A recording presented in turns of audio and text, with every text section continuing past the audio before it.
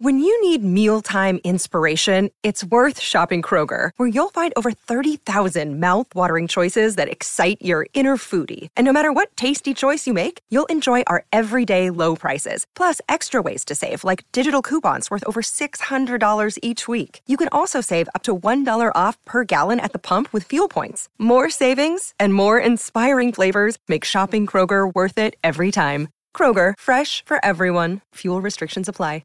Another day is here, and you're ready for it. What to wear? Check. Breakfast, lunch, and dinner? Check. Planning for what's next and how to save for it? That's where Bank of America can help. For your financial to-dos, Bank of America has experts ready to help get you closer to your goals. Get started at one of our local financial centers or 24/7 in our mobile banking app. Find a location near you at bankofamerica.com/talktous.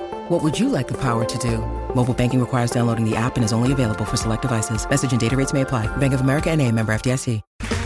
Okay, round two. Name something that's not boring. A laundry? Ooh, a book club. Computer solitaire, huh? Ah, sorry, we were looking for Chumba Casino. That's right, ChumbaCasino.com has over 100 casino-style games. Join today and play for free for your chance to redeem some serious prizes. ChumbaCasino.com. No purchase necessary. Void where prohibited by law. 18 plus. Terms and conditions apply. See website for details.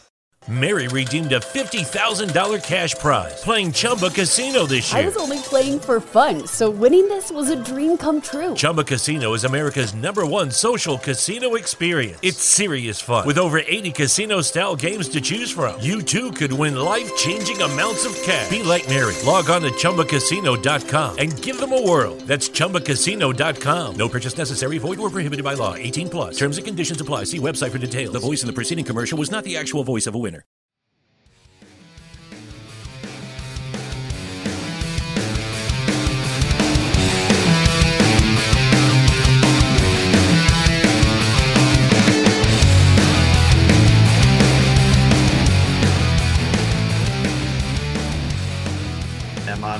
I'm Waterson. Unfortunately, Gary is not with us tonight. He's eventually moved in after 6 months of me saying he's moving in. He is now moved in, but now unfortunately has no internet. So I'm doing this on my own for 1 week only, hopefully. But yeah, we're going to talk about managerial merry-go-rounds. Obviously, being a Sunderland supporter, we've once again lost a manager, this time in controversial circumstances. So to join us is Alyssa Rowell. Alyssa, how's it going? Good, how are you, Ant? I'm really well, thank you very much. I heard you just say off air that this is the first podcast you've done for nearly a year, so yep. Hopefully not too rusty. Hopefully not, no. No, how's it been going? Everything going well? Yeah, just well, obviously it's me last year of sixth form, so just been focusing on exams and things like that, but still kind of trying to keep in touch with the community a little bit, so been really enjoying it. Excellent. Right, so we'll crack on into it about Alex Neil and Tony Mowbray, really. I mean, obviously, if you cast your mind back, 2 weeks ago, Sunderland have just come off the back of beating Stoke 1-0. Continuing what was a great start of the season, a great kind of tenure under Alex Neil. I think he played, about 20 league games, lost 2. So just a massive, high. And then we find out, really on the Friday, isn't it? It's a long kind of conversation about, obviously, he doesn't turn up to a press conference, says he's in a meeting, takes training, and then we find out about 2 hours later he's on the train or on the bus or whatever down to Stoke. I mean, describe your feelings about that, because it just comes as a bolt from the blue, didn't it? 100%. It was so sudden at first. It was like when you see those stupid Twitter accounts, I guess, giving rumours, oh, it's one of them, why would he do that for? But honestly, to me, it made no sense, especially because we just beat Stoke as well. It just seemed so, as you were saying, just out of the blue. And I think it really did shock the fan base a lot, as we didn't expect it coming. I think we thought we had a really good manager under Alex Neil, and for that to end so suddenly when we were on such a good run, I think was really shocking, because it's just we can never have anything nice, and it was just kind of that feeling all over again.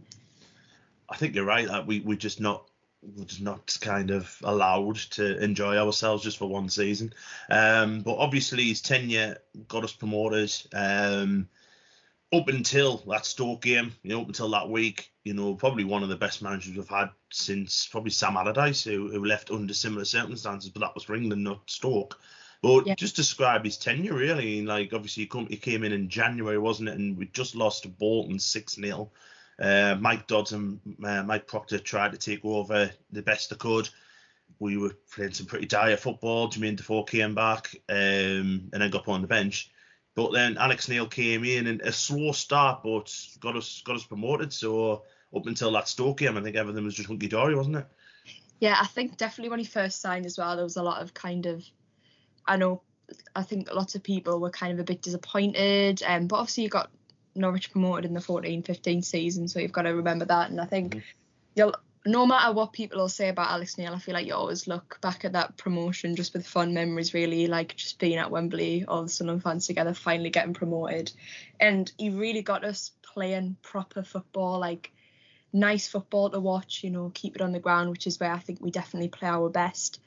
He really did, I feel like, put a good structure, I guess, into the club, and he said it was one of the best group of players he's ever seen in terms of like getting along and things like that, which made it so weird when he left because he had nothing but high praise to say about the squad. But I think obviously with the promotion was really, really, really good, but then I guess kind of ended on a sour note, which is a bit sad because he did do, when you think about a promotion for the club, and it was really good. But I guess all good things have to come to an end, and in this one it was a bit of a sour end, not the end probably we would have hoped for.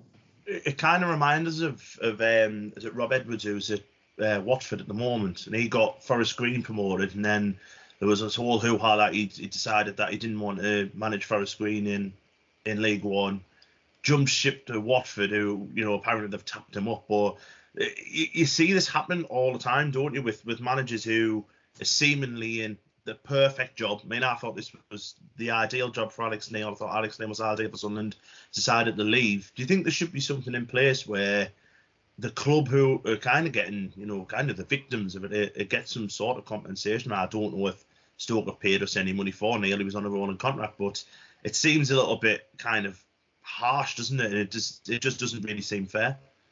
Yeah, it really does, especially like in the middle of a start of I think a great season we've had. No, it's only like a few games in, but we have, I think, really came in our own.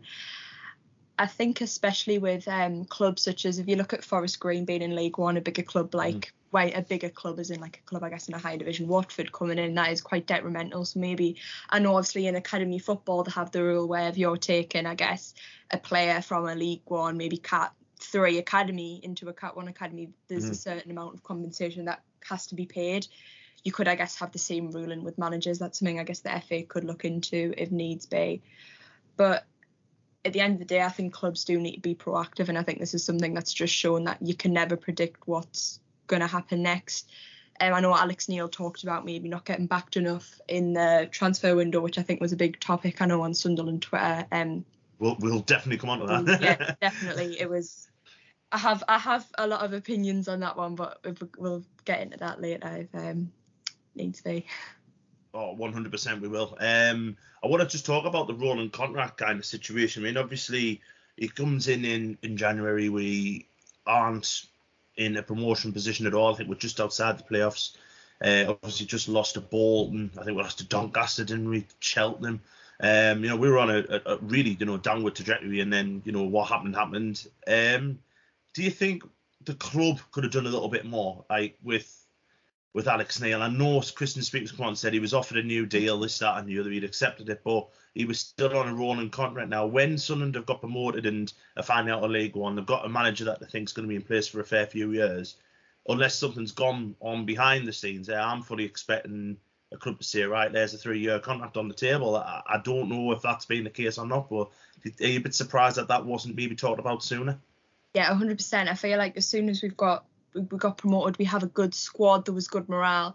That's the time where you should be offering, I don't know, a higher wage, a bigger contract. But then again, as you were saying, I guess we'll never know what's really gone on behind the scenes. I guess that's kind of between Speakman and Neil and the club. But definitely, it's just common sense, really, when you have a manager who's doing well, the squad's thrive, and surely you want to build on that and make sure that there is a longer contract in there with obviously benefits for the manager, in order, like, as an incentive to keep him at the club. But I guess things just didn't go right. I know the club released a statement saying that they have been trying to negotiate a contract with Alex Neil. But then again, you don't know what's happened behind closed doors. You know what's really gone on between those contract talks, what he was offered and things like that. So I definitely think from an outside perspective as a fan, we can easily say, you know, yeah, get that contract on the table, 3 year done. But maybe from the inside of the club, there was a few whispers, or it's hard, I guess it's harder maybe to get the deal done because, as you were saying, you never know what goes on.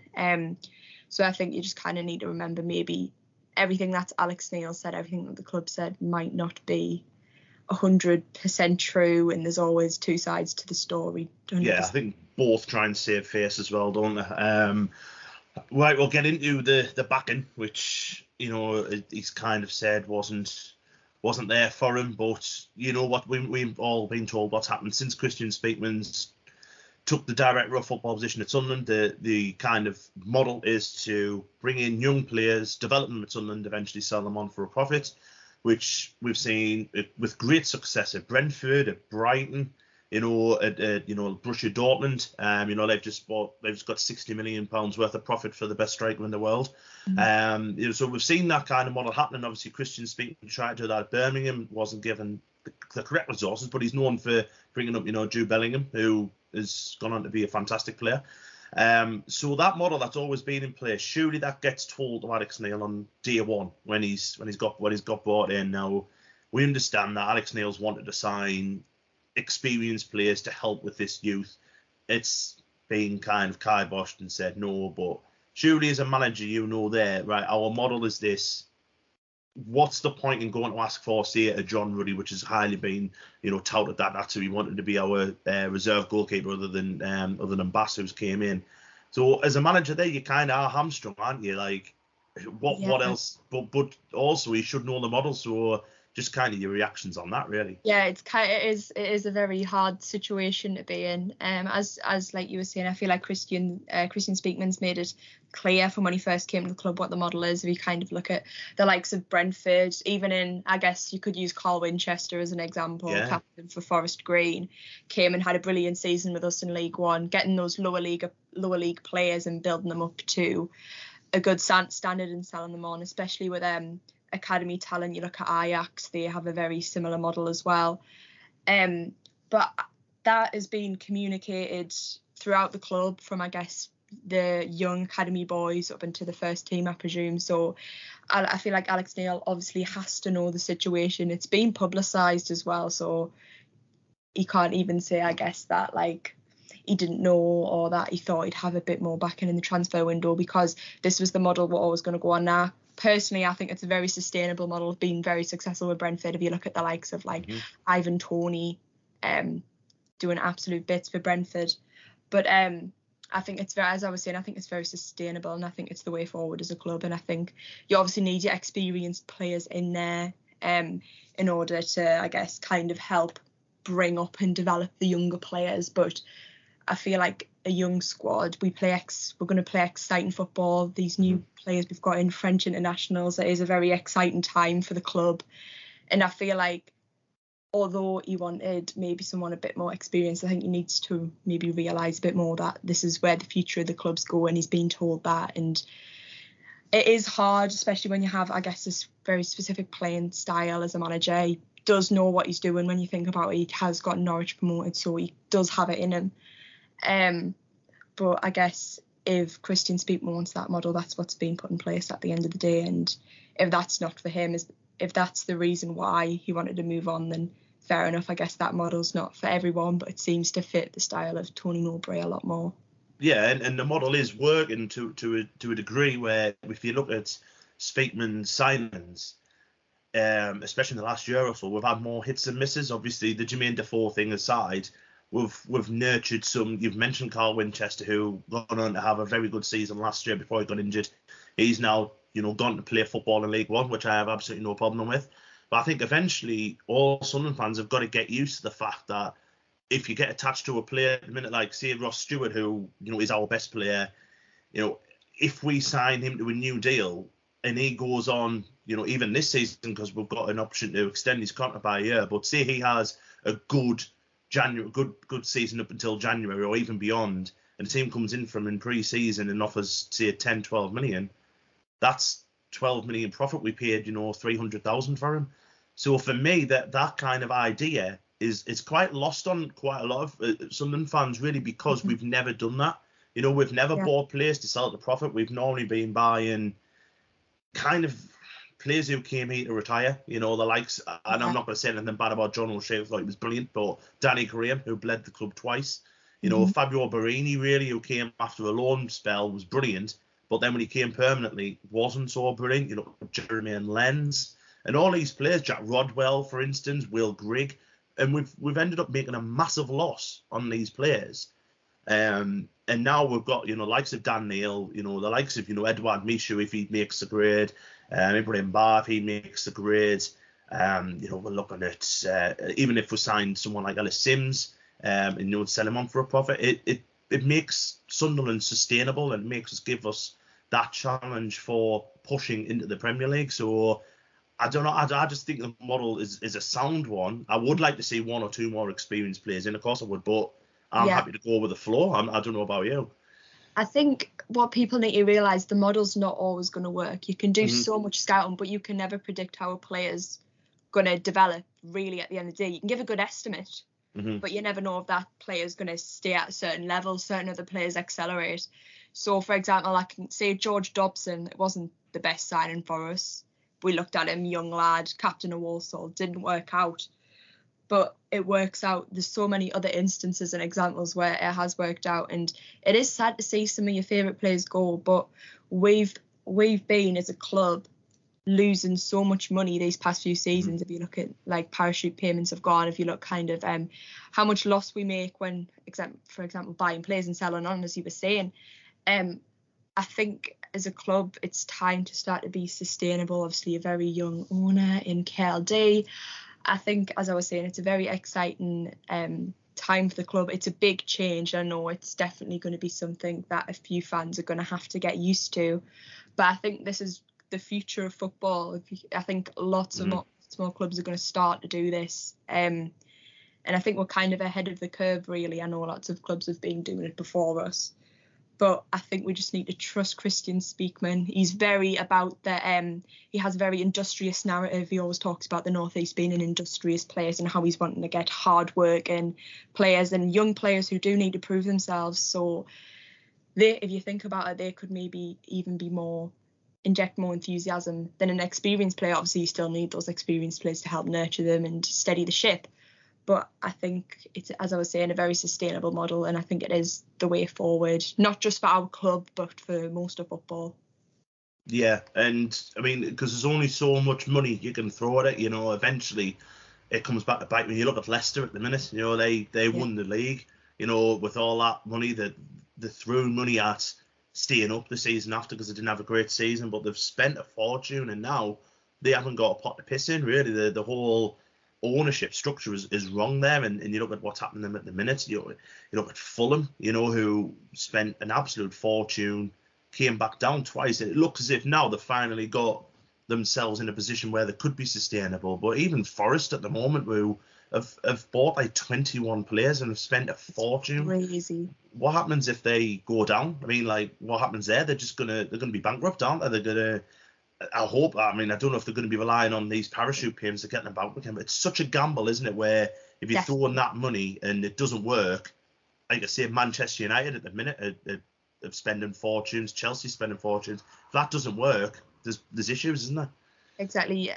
Nottingham Forest I find it absolutely fascinating. I know the owner was saying they were going to invest as soon as they get into the Premier League. Obviously, I can't comment on how carefully they've scouted the players, but the amount of signings they've made and maybe not offloadings, it's ridiculous. Like, there's jokes on Twitter all over about it. I'm pretty sure it's like a 22-man squad. It's absolutely ridiculous. And you think if they do go down, how are they going to be able to, I guess, provide wages for those players? Because they're not going to be on, you know what I mean, like championship. No, not at all, yeah. Wages.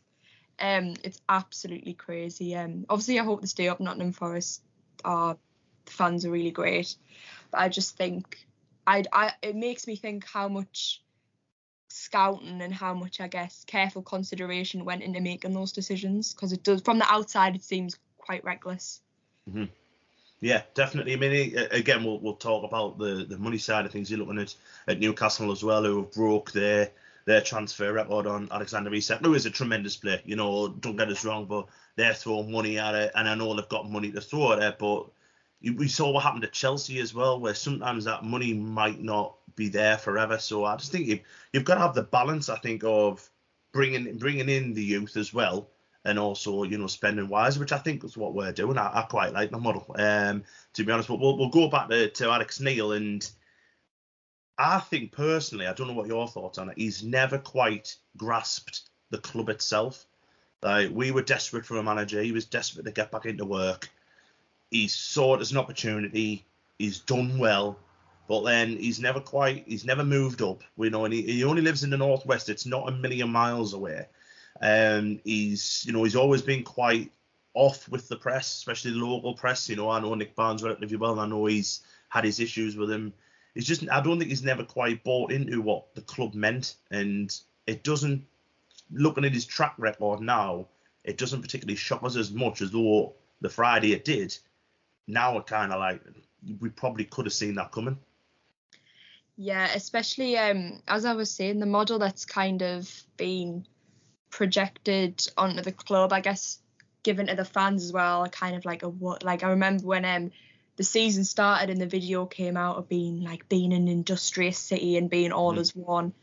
I feel like you can't really promote that model when your manager's not investing in. I'm not saying he needs to go around the city and be this, like, you know, massive role model, meeting everyone, but I feel like moving to the area where you're working is pretty standard, and not even to do that, it is a bit, kind of ruins, I guess, what the club have been trying to put together these past few years. I think we saw it with, I know, Reece James when he played up here, left back. Obviously, I thought he was a solid player. I don't think he ever moved up to the area, actually. So it's kind of been a problem with a couple of players these past few seasons. I think Tony Mowbray, obviously being a local lad, I think it'll really resonate. And obviously he's going to live in the area. So hopefully we can kind of get that idea of being as one as a club back on track again.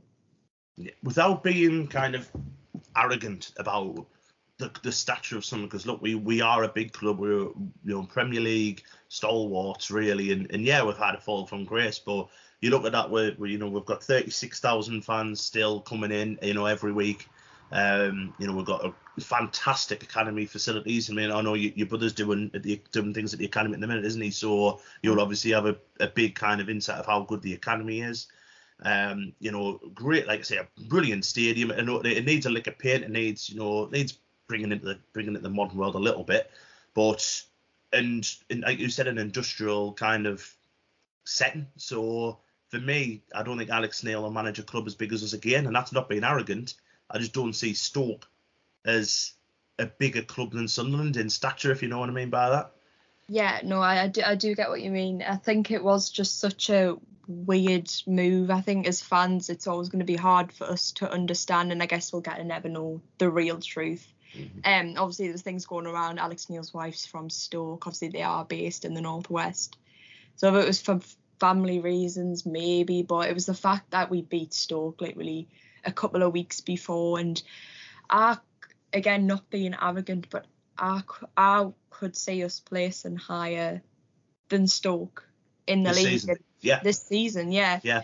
And honestly, it was so puzzling at the time. It was like, kind of need to sit back and reflect and think about it. But yeah, it's really funny, like, as just so unexpected. A lot of people have said that he's gone for the money. You know, obviously Stoke are a well-financed club. You know, they're owned by the Coates family, who own Bet365. So obviously they are, gaining a profit nearly every year. I'm talking about the Coates family, not so much Stoke, but you think he's been tapped up. You know, obviously we've played Stoke the week before, beat them 1-0. I've had, friends who have been down there said that Alex Neil spent the majority of the match beforehand watching Stoke train, like in the warm-up. We've had Nick Barnes say it's the first time Alex Neil's ever shook his hand. And the last time that happened, the manager shook his hand, was David Moyes. And David Moyes left the next week. So do you think it's kind of been sorted before that result or a couple of days after? Because it was quite weird. If you're going to sack a manager which Stoke did with Michael O'Neill after a bad result, you sack him on the night or the day after. You don't sack him on a Thursday. I just think it's been kind of sorted before that game, and I kind of think it's been a little bit backhanded. Yeah, see, I didn't actually think of it that way, but now like you've kind of explained it, I guess it does make a lot of sense. As I was saying as well, obviously Alex Neil being from the area, his wife being from Stoke. If you think about it, it's kind of like the move, I guess, that would make most sense for him in terms of, I guess, money and then where the family's based. But honestly, I never thought about it like that. It's like, yeah, that is really, really strange. It might be a conspiracy theory, but that's just me. I honestly think it's been touted at maybe in pre-season, and they just haven't had.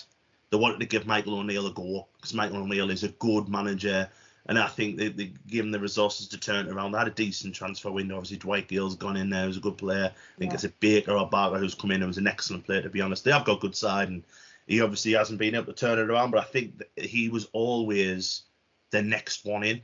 Because if you watch, like, every time a manager gets sacked, there's always like a book, isn't there? Like whoever's going to be the favourite, and whoever's the favourite first never gets the job. You know, I can remember when Lee Johnson got sacked, Roy Keane went into like 10-1 on to get it, and you know, it turned out we weren't really talking to Roy Keane. And then obviously Alex Neil gets it. Alex Neil originally, this is just after Michael O'Neill got sacked, was heavy odds-on favourite. So I think it's been coming for quite a long time, but. You know, my last question actually about Alex Neil is: do you actually wish him well, or are you a bit bitter? Like, it is like so. Because I do think he's truly done us over completely. But then you think of like promotion, and you're like, like it was just like I just always the final whistle at Wembley, and like everyone's like just Wonderwall always sticks out to me. Wonderwall at Wembley, but like. I think you're always going to be a bit better. I know some people are more better than others. But yeah, I think it's just so sudden. And you look at Preston as well with the 12-month rolling contract, and you're a bit like, so yeah, no, I am a bit better. Like, I don't wish him well. I respect him for what he's done for us as a club. Which I think is very different. But no, I'll always be better. Yeah, I mean, I would have understood it if it was a bigger club than Sunderland. If it was, you know, a Premiership side, it just sacked the manager. No, I think Leicester. If Leicester sacked Brendan Rodgers and he got off the Leicester job, you got to put your hands up there and say that's fine. We saw it with Big Sam with England. You were never going to turn England down. You know, he's an Englishman and it's your dream to manage England. That was always going to happen. You know, I blame Roy Hodgson and Iceland more than I blame Sam Allardyce. You know, Harry Kane on corners springs to mind on that, but. To leave a club that is I think it's quite like certain that we're on the turn. You know, we've had a horrible, you know, 4 or 5 year, but the club is turning very slowly. But you know, we are building our way back. But we've had a great start of the season. I don't think we're going to go down. You know, I think we'll be all right. I'll happily take 15th or higher or anything like that. A nice season of consolidation will do. But to leave us for Stoke, I just don't think he's got the ambition to be a top level manager. I think he'll always go for what seems to be the better deal at the time. And I think long term, he'll never manage a club as big as Sunderland again. And if that sounds arrogant, I am sorry, but the proof's in the pudding. You know, we've seen what's happened with the likes of Lee Johnson, Jack Ross, who have struggled since they've left Sunderland. You know, Lee Johnson managing Hibs at the minute. Has had up and downs. Jack Ross has been sacked at Dundee United. Phil Parkinson's managing in non-league. So, you know, albeit for the richest club by a mile in non-league, he hasn't got them promoted. So, you know, these guys don't go on to bigger and better things, and I don't wish them that well either. And that might sound bitter and twisted and horrible, but leave us like that, then you deserve all you get, I think. But we'll crack on. We'll talk about his successor, Tony Mowbray. I think, again, that was pretty much sorted out relatively quickly. There wasn't other names. Other Liam Manning, I think, was in the frame, which I think long term will be a great appointment if we could get him eventually. But Tony Mowbray was installed last Tuesday. For me, I think it just makes massive sense. You've got a local lad. He knows what the North East's all about. You know, I know he's played for Borough, but we'll let him off. But he gets what the kind. He did this at Blackburn, where he had to sign young players and sell them for profits, and I don't think them profits were necessarily coming down to him. You know, where they weren't getting drip fed through the club. I think they were just going back to the Ventus bank account. But I think it's a sensible appointment from Sunderland to bring someone of his experience and his quality into the club. I think it's a good appointment. I know lots of fans were disappointed. It's a very realistic appointment. I think he's great for what we're trying to do here, as you were saying, being able to bring through those young players. I know loads of people will be like, oh my God, Bielsa at the club, but like he's never going to come. That was never going to happen. But I think he's the appointment that makes more sense, and I think he resonates with the area, and I think he'll really be able to understand us as a club, and he's just so honest. Like, he got manager of the week the other week, and he was like, not gonna lie, like I didn't even really do anything. Like, I just think he's the right fit for us. I think, well, I was gonna say I've never really said that about, I guess, a manager before, and because I was a bit like neutral with Alex Neil when he first came in. Mm-hmm. Yeah, same. With him being obviously in the area and going through the young model before. Obviously, you look at, I know Blackpool loaned in Harvey Elliott, and they've had loads of young talent at the club. I'm hoping that can continue with Sunderland, as I think it's something that'll be really good for us. Yeah, and what he will bring in as well, that he'll have contacts where in January, once we get the World Cup and everything out the way, I think he'd be on the phone straight away wanting to bring, the likes of players. I know you'll speak to Christian Speakman about it as well, but I think it'll be fine. And obviously, we won our first game since he took over. A really good win over Rotherham. Not so good on Monday night against Middlesbrough. I thought we were poor.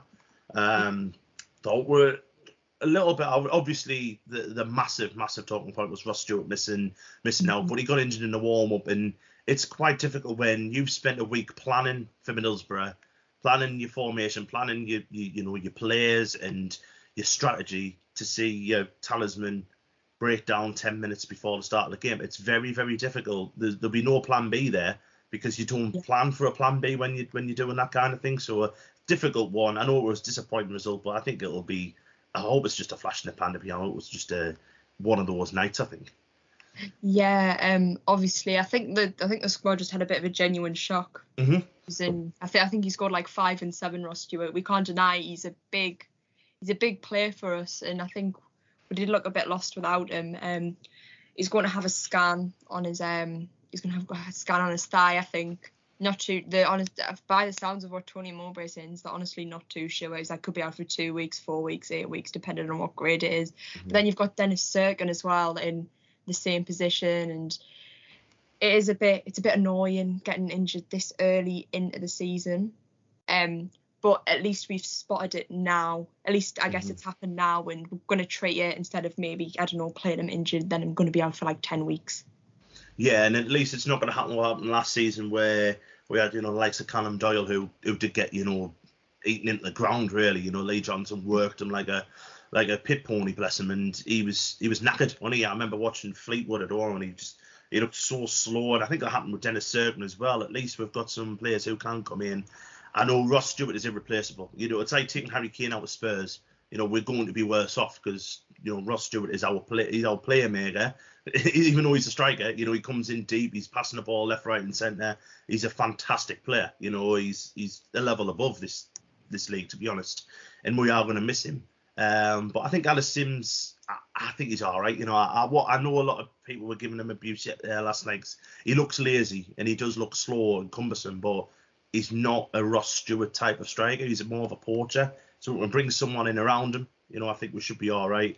And obviously we've got young Elise who can come in for Serkin. So at least we've got a like-for-like replacement. So it's not too bad. But I think if any more go down at the weekend, we're going to be a little bit worried, I think. So would you like to see a few of these new lads come in? Obviously, Michu has never made the squad. Bennett never made the squad and hasn't made the squad. He's been here a month now and he hasn't made the squad yet. And obviously Barr as well, who hasn't made the squad. So you expect to see them coming in sooner rather than later? 100%. I think there was so much excitement around them, especially with obviously the signing announcement at half-time. I think the fans do want to see them play, and I think with that much excitement around them, I think there will be a bit of pressure on them when they do first come to play. But I think the fans need to stick with these lads. Obviously, they're still really, really, really young and they're developing all the time. But I'd love to see what they can do and what they can add to our squad. I think they'll be really hungry. I think they'll be wanting to prove themselves, especially in an English league. So I'm really excited to see them play. Yeah, I don't think many of them will come in on Saturday, considering we've got Millwall, who are a rough and tough kind of team. You know, I think we're wanting you want the likes of Corey Evans to be fit for that, and I suppose Dan Neil gets himself stuck in now. He's got a bit of experience, but going back to kind of the transfer window, there was a lot of controversy, well, as being said last night, about why didn't we sign another striker when we've only got 2 fit strikers and we play with 2 up front, which is a good point.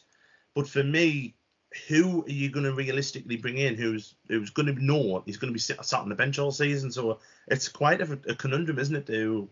It's easy to point the blame, but realistically, who you're going to bring in who's going to be saying, right, I'm on the bench for all season, it's difficult.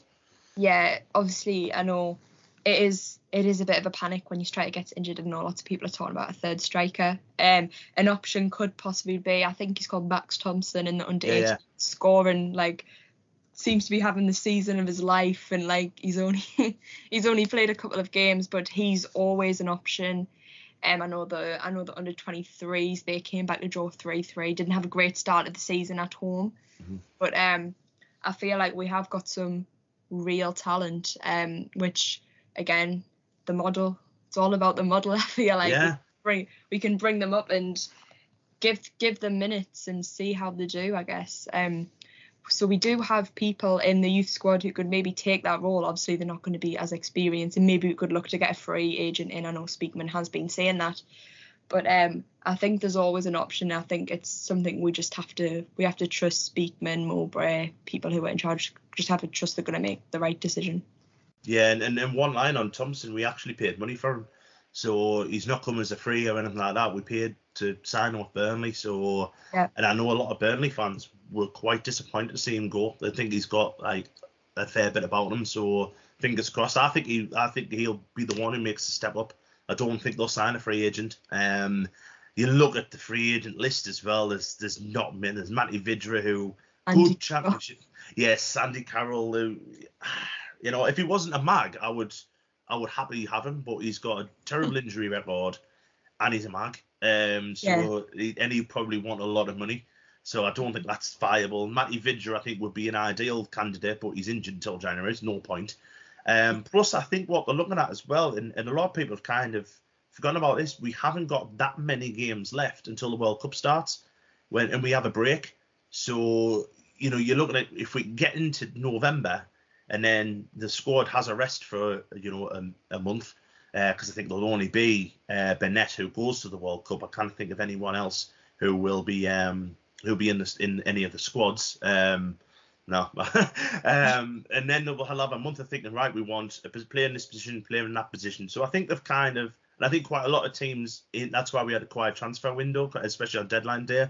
A lot of teams are happy with what they've got until November, and then they're going to assess once, you know, people come back injured from the World Cup or whatever. So I think it's a risk and reward, I think, with that one, Alyssa, to be honest. Yeah, I think it's something people always forget about as well. Obviously, with the World Cup usually being in the summer, I think it's easily forgotten about. And obviously, being in the Championship, we do get that break. I think it'll do us the world of good, give us injured players time to get back to fitness. But as you were saying, I think we'll really reap our rewards from it if the timing's right. Yeah. And, you know, just the last one on Sunderland, really. Obviously, we've had a good start to the season. You know, got some good wins, especially away from home. You know, I'll highlight the Bristol City game where we went ahead, but then we went behind and then went ahead again.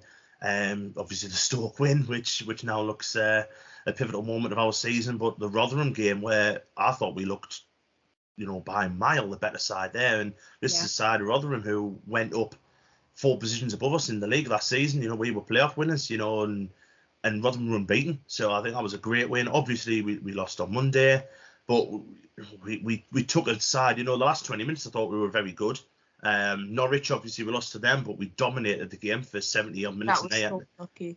It was, wasn't it? And they had to bring three players on: Todd Cantwell, Timo Pukki, and Aaron Ramsey, who were all Premiership players last year.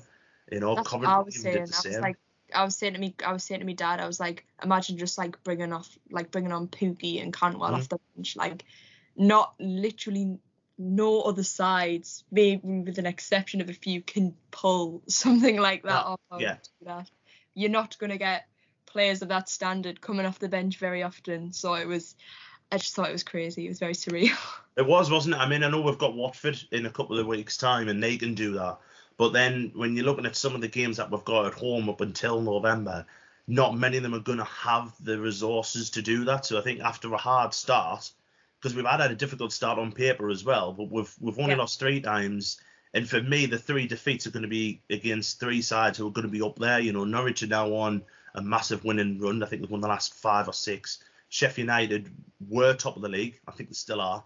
You know, so they are going great guns. And if we had 11 men on the pitch, we'd have won that game. Exactly. Again, the Sheffield United game was so unlucky. Mm-hmm. Like, it was just so heartbreaking because we could have gotten something out of that game 100% if we had 11 men on the pitch. Yeah, definitely. I think we would have won, to be honest. I thought we were, the first half, and up until Dan Neil got sent off, though, we were excellent. So I think overall, I think we're going to have a good season. I don't think we'll make the playoffs. I don't think there's enough there yet. But I think it gives us a good standing point to push on in a couple of years' time, where these players that we've got now who are developed, you know, likes of Mishu, if we sign him, the likes of Bar, who are then used to this style of play and everything like that, are going to really thrive. I think, you know, give me now 12th and I'll be over the moon. I don't know what your say is on it. No, I was talking to my brother about it the other day, and we both said 12th. We said, you know, 12th, just solid mid-table. Like, my dad always says, he goes, you know what, it'd just be nice for us to just have a bit of a boring season. Mm-hmm. Like, literally, where we just give ourselves a solid foundation, get used to playing in the league, and then we can progress a bit more next season. It's all about, I think, just creating a good foundation and getting these young players used to the standards, used to the level, and then we can push on and really have a go next season. Yeah, definitely. So we'll move on to another managerial casualty. Scott Parker from Bournemouth. Obviously, Bournemouth lost 9-0 to Liverpool, which is now last Saturday now. So, yeah, difficult one. And I think it's very easy to knee-jerk after the, which I think Bournemouth have done. It's hard to kind of defend somebody when they've lost 9-0. But on the flip side of that, Bournemouth had a very, very difficult start of the season. You know, I think they've played pretty much, you know, the majority of the top 6 already. You know, like the big 6, Man City and Liverpool, obviously. Arsenal, the hard first game. Hard start. They weren't pulling up any trees, don't get us wrong. But I think they should have given him a go, to be honest. I think he's been harshly treated. I don't know about you. Yeah, I think I was looking. I think I did say his win percentage in the Premier League was 20%, but as you were saying, they've played a lot of the big 6. It's been a hard start to the season for them. If they were maybe losing 3-0 to the likes of Notts Forest, maybe that's where you're a bit like, oh, maybe it's not the right man. But when it's a side like Liverpool, Champions League winners, they've got the likes of Trent Alexander-Arnold, literally can bring quality off the bench no matter what.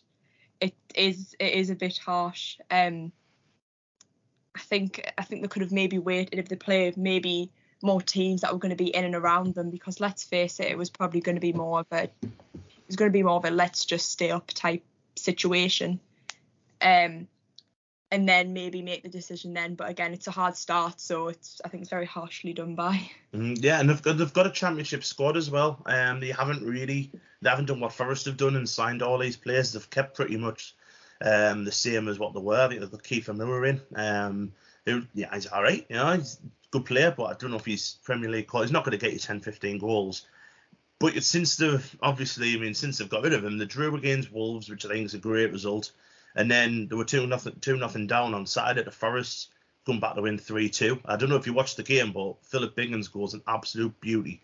And it just takes something like that to restart your season.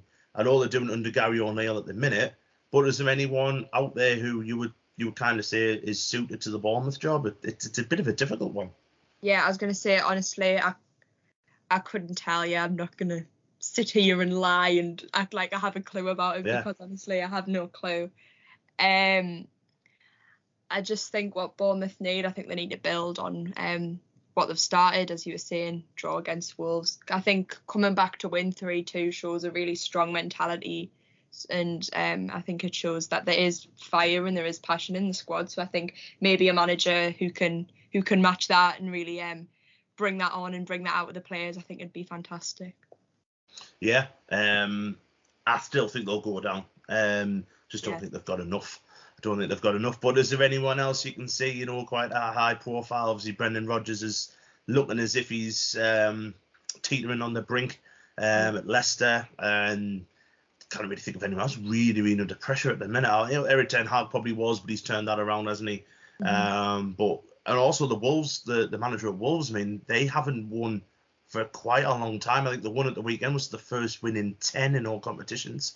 It's going back to last season, but that's a bit of a conundrum for them as well. But I think Brendan Rodgers is the one. I think he'll struggle to keep himself in a job, and that'll be harsh on him and harsh on Leicester, I think. After so many great, I think they're kind of everyone's second team, aren't they, Leicester, after what they're done? Yeah, I always say I'd support Leicester if I didn't support Sunderland. I think Leicester are a team you just can't hate. You just can't hate them. Apart from the clappers that they have. That should be banned from everything. Bar that. You just wish them well, but it's not looking good for them. But yeah, that's probably about a good way to end our managerial chat. Anyway, we'll go on to Boreham and Ball Lake. I can't remember if you've done this before, Alyssa, but basically what we do is we pick any sportsman or sportswomen who've had a particularly good week and one have had a particularly bad week. So obviously good week is Ball of the week, bad week's Ball Lake of the week. So you're our guest. So I'll let you crack on first with Ball. Obviously the news just came out. He hasn't done anything particularly well, but Robert Snodgrass signed for Hearts, literally just about 2 hours ago. All right. I just really like Robert Snodgrass. Breaking news. So really, really good news for Hearts. Bit of a character. I think he'll be a good addition to the squad. Ball Lake, probably Diego Costa. Yeah. To a lad. I can't just deny his work permit, so hopefully he gets that sorted.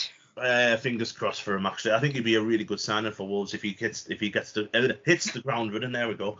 My baller is Marcus Rashford. After the weekend, 2 great goals. In my FPL team. It looks as if he's kind of found his smile again. I know last year he was struggling a lot with his mental health, and a lot of people were saying he needs to stop doing his politics and start concentrating on his football. I thought absolute bollocks, to be honest. And it's great to see him. It's great for him, great for Man United, and great for potentially England if he gets back in. Great for my FPL team as well. Oh, there we go. Yeah, great for the dream team managers around there. I had Erling Haaland in, so Haaland captain's always an easy, it's a safe bet. It is, isn't it? It is. I mean, I put Salah as captain after that 9-0 win, and I was scarred. I was like, it's never been my captain ever again. Yeah, me and my cousin have got one, and we had Salah as captain for that week, and no, he's never. I've took him out, to be honest. It just isn't had enough of him. I am talking a lot because I can't think of a particularly bad one for Ball Lake. It's always hard when you put on the spot. I know. I'm probably going to go for Jack Ross. Just with him, I think he's kind of frazzled his brain ever since Sunderland sacked him, and he's gone to Hibs. It hasn't worked out. He's gone to Dundee United, got them into the Europa League, and they lost 9-0, and he got sacked. So I think as well, the Scottish League is Jack Ross's bread and butter. Obviously, everything he did with St Mirren. So going back there and maybe not hitting the ground running, be a bit upsetting for him as well. Yeah, I'm gonna give it between Jack Ross and Rangers, because obviously Rangers got absolutely stuffed in the Old Firm derby, and that's never easy. So it's going to be a mixture between them. Because it's a bit more up to date, we'll go Rangers, but as a close second, Jack Ross. But that pretty much brings us to an end. Alyssa, I'd like to thank you so much for coming back on. You're welcome anytime, and good luck with your last year of sixth form, and good luck with whatever it is you're doing. In everything, really. So best of luck to you. So no worries at all. We will be back hopefully next week. Hopefully Gary's got internet. Hopefully it's not not too long. But yeah, thanks for sticking with us. Cheers everyone for listening. You all take care. Have a great week, and we'll see you soon. Bye bye.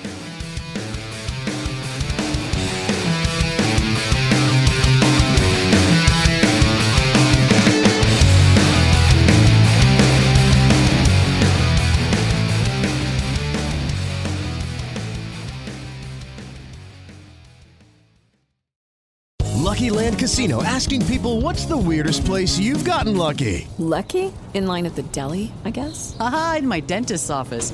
More than once, actually. Do I have to say? Yes, you do. In the car before my kids' PTA meeting. Really? Yes. Excuse me, what's the weirdest place you've gotten lucky? I never win and tell. Well, there you have it. You can get lucky anywhere, playing at LuckyLandSlots.com. Play for free right now. Are you feeling lucky? No purchase necessary. Void where prohibited by law. 18+. Terms and conditions apply. See website for details.